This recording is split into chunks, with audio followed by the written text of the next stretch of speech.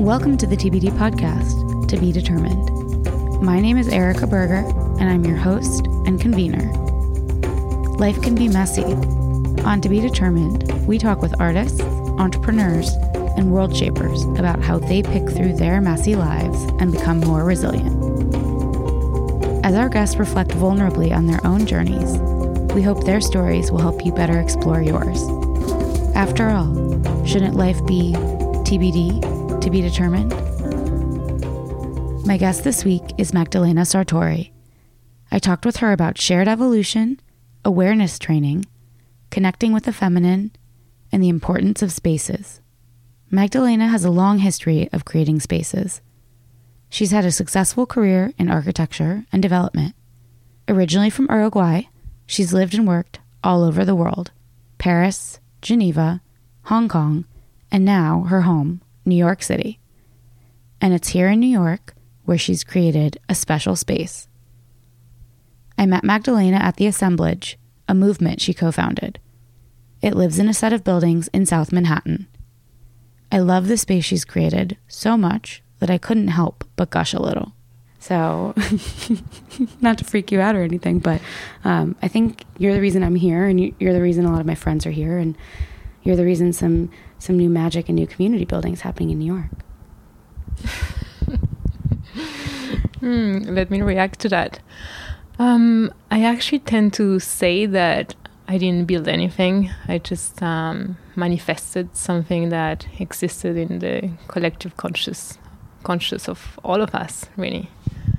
I love that. We just happen to have the buildings that also, surprisingly enough, have been crowdfunded. So they're actually owned by a bunch of people. They're not owned by a corporation or an investor.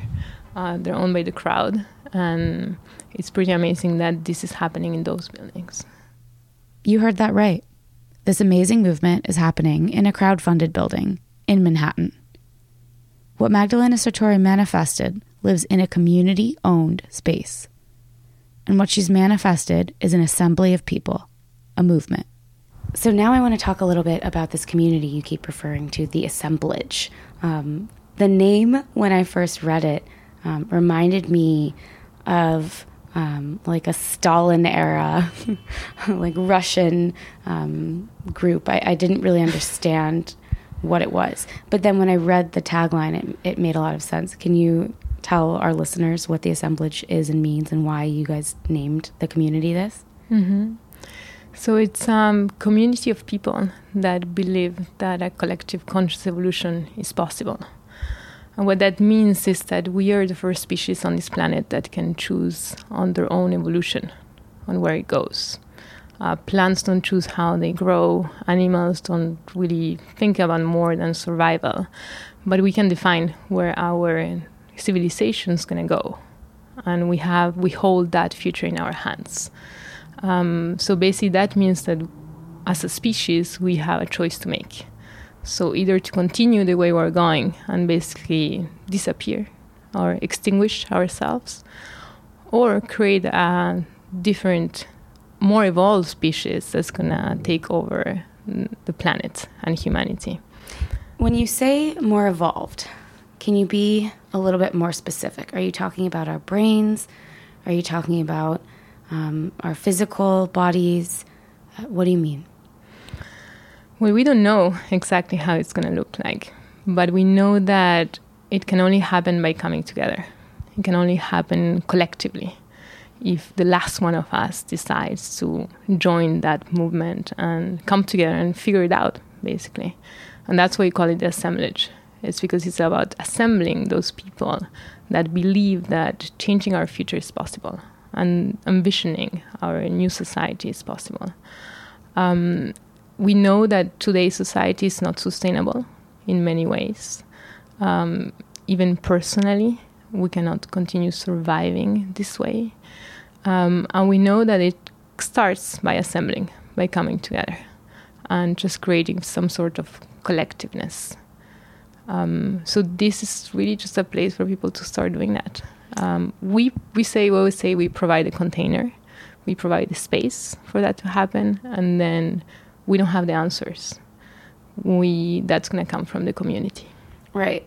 So to be a little bit more specific, and tell me if I'm wrong, what you mean by providing the space, besides the actual physical space and besides the beautiful lunch meal I saw people having together today and the offices, whether they're dedicated desks or free space, you actually are hosting courses and classes and sessions every night and group meditations in the afternoons and yoga. And so it's almost like having an adult school, right? Yeah, it's really deconstructing the way we live and the way we work. So if we can envision our future, let's start by thinking, how do you want to work? How do you want to live? Do you want to stop at 3 p.m. and go do a sound meditation for 30 minutes to stay connected? Do we want to, instead of ordering food in our desk, we want to go down and share a meal with others and eat an Ayurvedic meal that's aligned with the cosmos and eat plant-based things that are good for your body? Do we want to go up into the herb bar at night and not have alcohol to continue numbing ourselves, but actually have nutrients that enhance your body?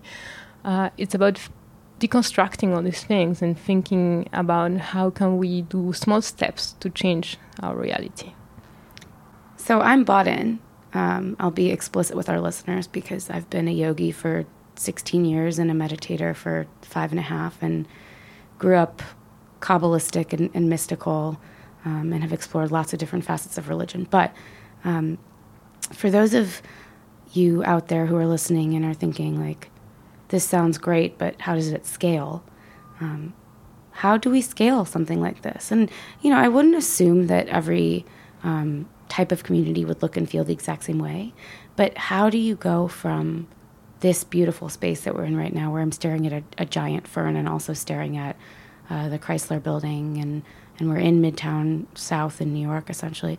How do you go from this to more people having access to this? Well, that's the whole point of it, right? It's about giving access to everyone. I would personally consider it a failure if this becomes a space for a few enlightened peoples, and I'm quoting that. We purposely decided not to have an application process. We don't choose members because who am I to define someone is good enough to be here or not? They choose us. If someone decides they want to be part of it, then they should be part of it. So it's accessible to anyone. And everyone, we believe, has that spark inside themselves, that it's more or less accessible depending on our life story or our traumas or our current present state. So the idea is to open this in many, many places. We're opening 2 other buildings. Next one's going to have living. So we have 80 one-bedroom apartments that are going to be available for the community. We're opening the 3rd one around the corner next year. We are opening a place upstate to do retreats, to connect with nature. That's a big part of our concept.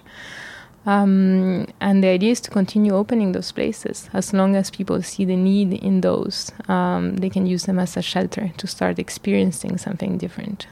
I feel like your future tagline is going to be collective evolution for all. Exactly. It has to be for all. That's the only way. Yeah. This idea that we can together choose how we evolve our society, it's a pretty radical idea. Collective evolution for all. You can't just build on this idea wherever you want. This idea could only grow in a special place. Magdalena carried and nurtured her idea of evolution all around the world. No place, however, felt quite the right place to manifest her philosophy. Then she moved to New York to do a master's in real estate. And when I moved to New York, I had this feeling of home, where I met people that really shared a lot of my values. I was vegetarian at the time, which in Europe was something very unusual 6 years ago. And moving to New York was like suddenly I had people surrounding me that share a lot of the values. I have to say, I have been a vegetarian for 13 years, and I spent some time in Paris, and I've never been so sick because there was not vegetarian options that gave a balanced diet. It was so interesting. Yeah. It's so different, but I think it's different now. I think it's changing now, but I think New York was one of these hubs where, I think for everything you would feel they're so ahead of their time in a lot of things, that you can feel that you can be yourself in different ways. Yeah, it's funny. Like, I lived in New York for 8 years, and the resounding story that people who are not from New York tell is that New York is for intense people. Everyone's a workaholic. Everyone parties really hard. But what doesn't get talked about oftentimes is how much space New York gives for people to be their truest selves. And in all of the extremes, right? Your craziest self, your most workaholic self, but also your happiest self, your most playful self, even your healthiest self, right? And that doesn't get brought up a lot. And what I do agree with is that, you know, living in New York in your 20s is a great way to find yourself. But I find very few cities in the world allow you the space and also the access to such a diverse group of people and experiences to actually do that. I don't think there's any other place where we could have started the assemblage today. Not even Los Angeles. Not even LA. Tell me why. I don't know LA very well, but my impression is that it's still very ghettoized. How do you say that? There is something about the mindfulness world that it lives in a bubble. Yes. And it's disconnected from reality, I would say, or disconnected from the international network systems. There is that bubble concept that it's something that, to be honest, it scares me also, you know, with what we're doing. Yeah, it's funny. Like, now that I know that you're an architect, which I didn't know before, do you think that the density of New York City, the fact that we're surrounded by a bunch of offices, we're actually sitting across from an armory right now, a historic armory that has art shows and charity events, and we're really close to the water. I mean, do you just think that the density here allows for movements like the meditation movement to permeate more quickly to more people? Yeah, I never thought about it that way. But I do think that New York offers everything, and once there's a movement happening at some level, it impregnates all of the other movements. So it spreads faster. It's like as if in a body you had access to the heart versus one of the arms. So it has metaphor. more impact. New York's like the heart, and LA is like an appendage. So good. So, tell me a little bit about the journey once you graduated from Columbia and once you found your people in New York and you felt like you could be your truest self. What were some of the lessons you learned throughout the process of the last few years of building a company, of finding your community? Walk me through something that was a little bit challenging for you and how you came out on the other side. So I still went through a whole process after Columbia because I had this conditioning where I had to consider myself successful. I had, to be manager or to be owner of a company or something like that. I had that image of what being successful meant. And partly because I'm still a Gen X generation. So I have that conditioning. So I finished school and I wanted to start my own private equity fund because I just wanted to have ownership of my own projects. I wanted to be able to fund my own projects. So raised the fund, moved back to London where my family is. After a few months, I decided I just needed to have that energy of New York back in my life. So I moved back. Started a fund, and I went through a whole process of acknowledging that I was living a very superficial life. I reached that point where I checked all my boxes, having a master's, Ivy League, and having a private equity fund, and having the private equity fund boyfriend, and having the apartment that you want, and having all these things that you think that you want, but in reality, when you get there, you see that there's nothing on the other side. So it lasted maybe for 2 years until I realized that I had to start all over again and deconstruct all of that. And went through 1 or 2 years of transformation process. trying to find like really a meaning in this whole thing. You just mentioned faith before, and faith is something that took me a long time to get to that point. So faith, right? Not fate. Faith, yeah. Belief, spirituality. Belief, yeah. Understanding that it's a choice. You can choose to believe or you can choose not to. But you will live a much happier and healthiest life if you choose to do so. And it's really just a micro choice in your head. It's like a switch that you turn on, where you choose to believe in humanity, believe that we're going towards a better future, believe that things can be changed, and that you can have an impact on things. Sounds like you're talking about optimism. Yeah, it's optimism, but on a much deeper level, because you actually feel it with your body. It's not about rationalizing it or thinking about it. How did you come to your understanding of faith today? Today, I think I internalize it, and it's just part of who I am. But it was a very rational process to get there, to really reach that moment of it's just a choice. Did you read like a book? Did you go to a Vipassana meditation? Like what specifically brought you there? Like what's step 1? What's step 0? You know? So for me, it was about connecting with the feminine. So that was a big part of it. I realized I was pretty much in my head my whole life. And my whole life was about being the good student, being, the good manager, reaching those levels of success, material success, that I had in my head. And like I said, once I got there, I just realized that there was nothing. And then reconnecting with my body and acknowledging that I had not just a head and a mind, but also a body, and especially a woman's body. That was a big part of my healing. Acknowledging that being a woman, it's different from being a man. You need different things. You live in a cycle, basically. You live through different cycles, are connected in a very mysterious way to this moon that's rotating around our planet.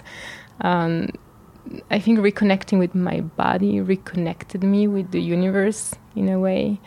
That's the path that I took.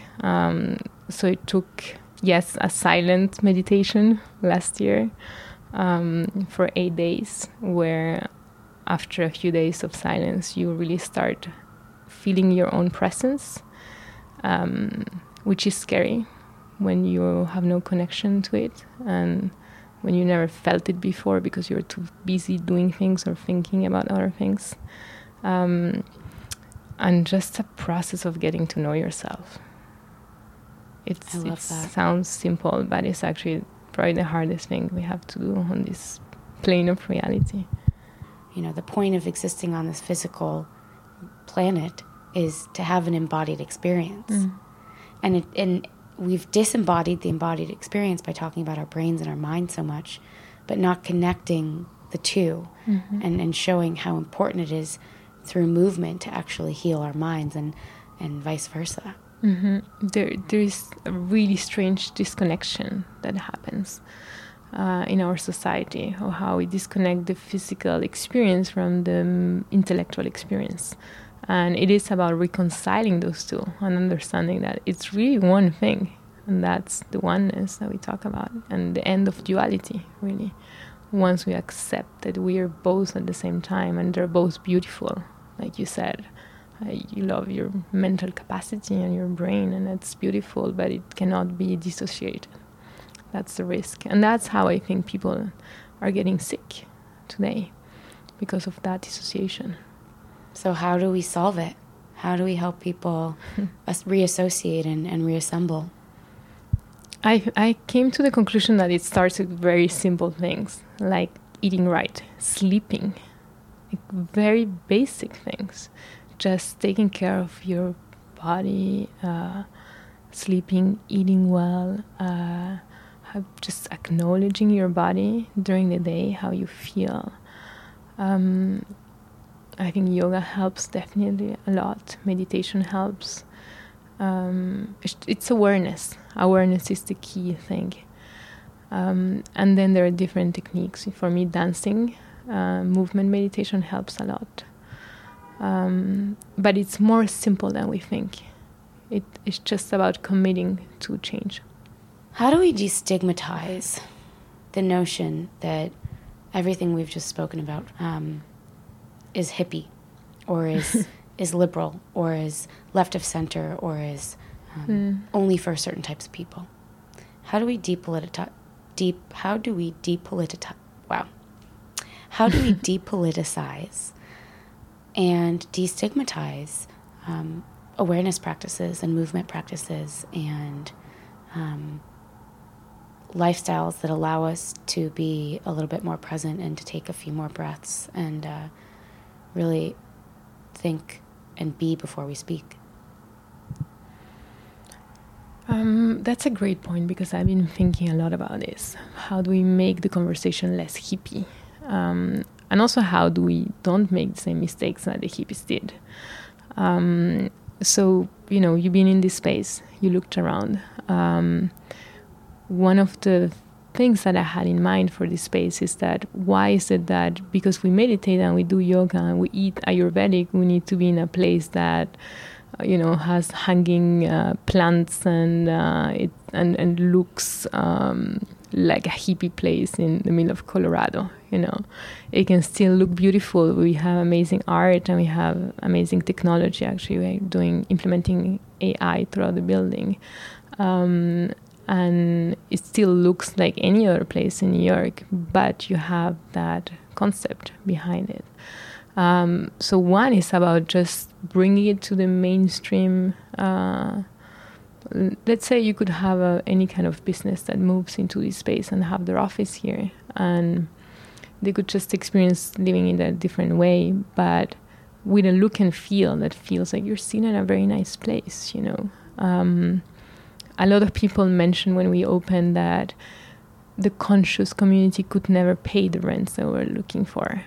And that's part of the stigma, thinking that because it's conscious, then it has to be cheap.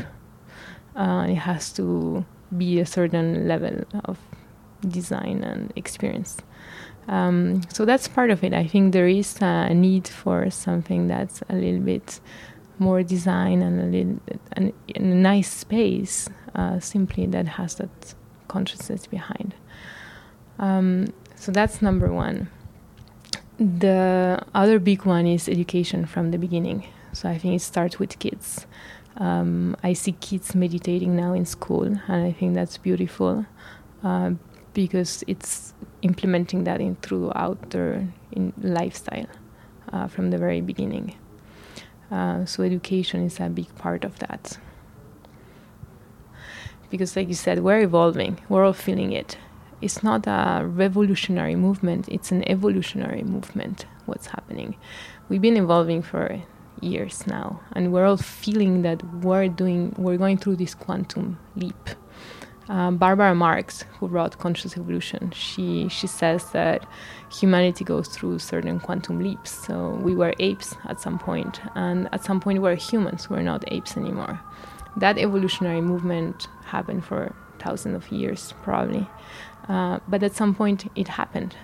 And now we're going through this evolutionary second quantum leap in history of humanity, which is basically we're becoming a collective body with a mind of its own.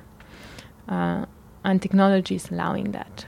And technology is actually expanding that and making it exponential. So the way our species is gonna merge or interact with machines is how we're gonna evolve. So I'm very interested in that conversation on how, through developing our own technology, we are going to become this super species that we're all talking about. I love that. It's not a revolution, it's an evolution. And the next conversation we're going to have is talking about the super species. And hopefully it's sooner than later, because I'm very keen on understanding the social robotics movement, which is what you're inferring and referring to, which is how can technology complement us as humans, not just replace us, but complement our experience and improve our experience on this planet. So thank you, Magdalena, for being with me today. This is such a beautiful opportunity to get to know you more and to know your story. Thank you so much for having me. If you want to learn more about Magdalena's evolutionary movement of the future, Magdalena invites you to visit The Assemblage in Manhattan. They host nightly events about the future of humanity. You can even book a tour of the space. You can visit theassemblage.com for details. Thanks again to Magdalena Sartori. If you've enjoyed this episode, check out my previous interviews where I talk to people like Jesse Israel, who went from managing the band MGMT to founding a meditation movement, or Ani Okazian, senior manager at OMD, who shares why she embraces her jealousy and the power she draws from her yearly self-audit. If you want to learn more about us and listen to back episodes, come on by and visit the show page at livetbd.com. That's live to be determined.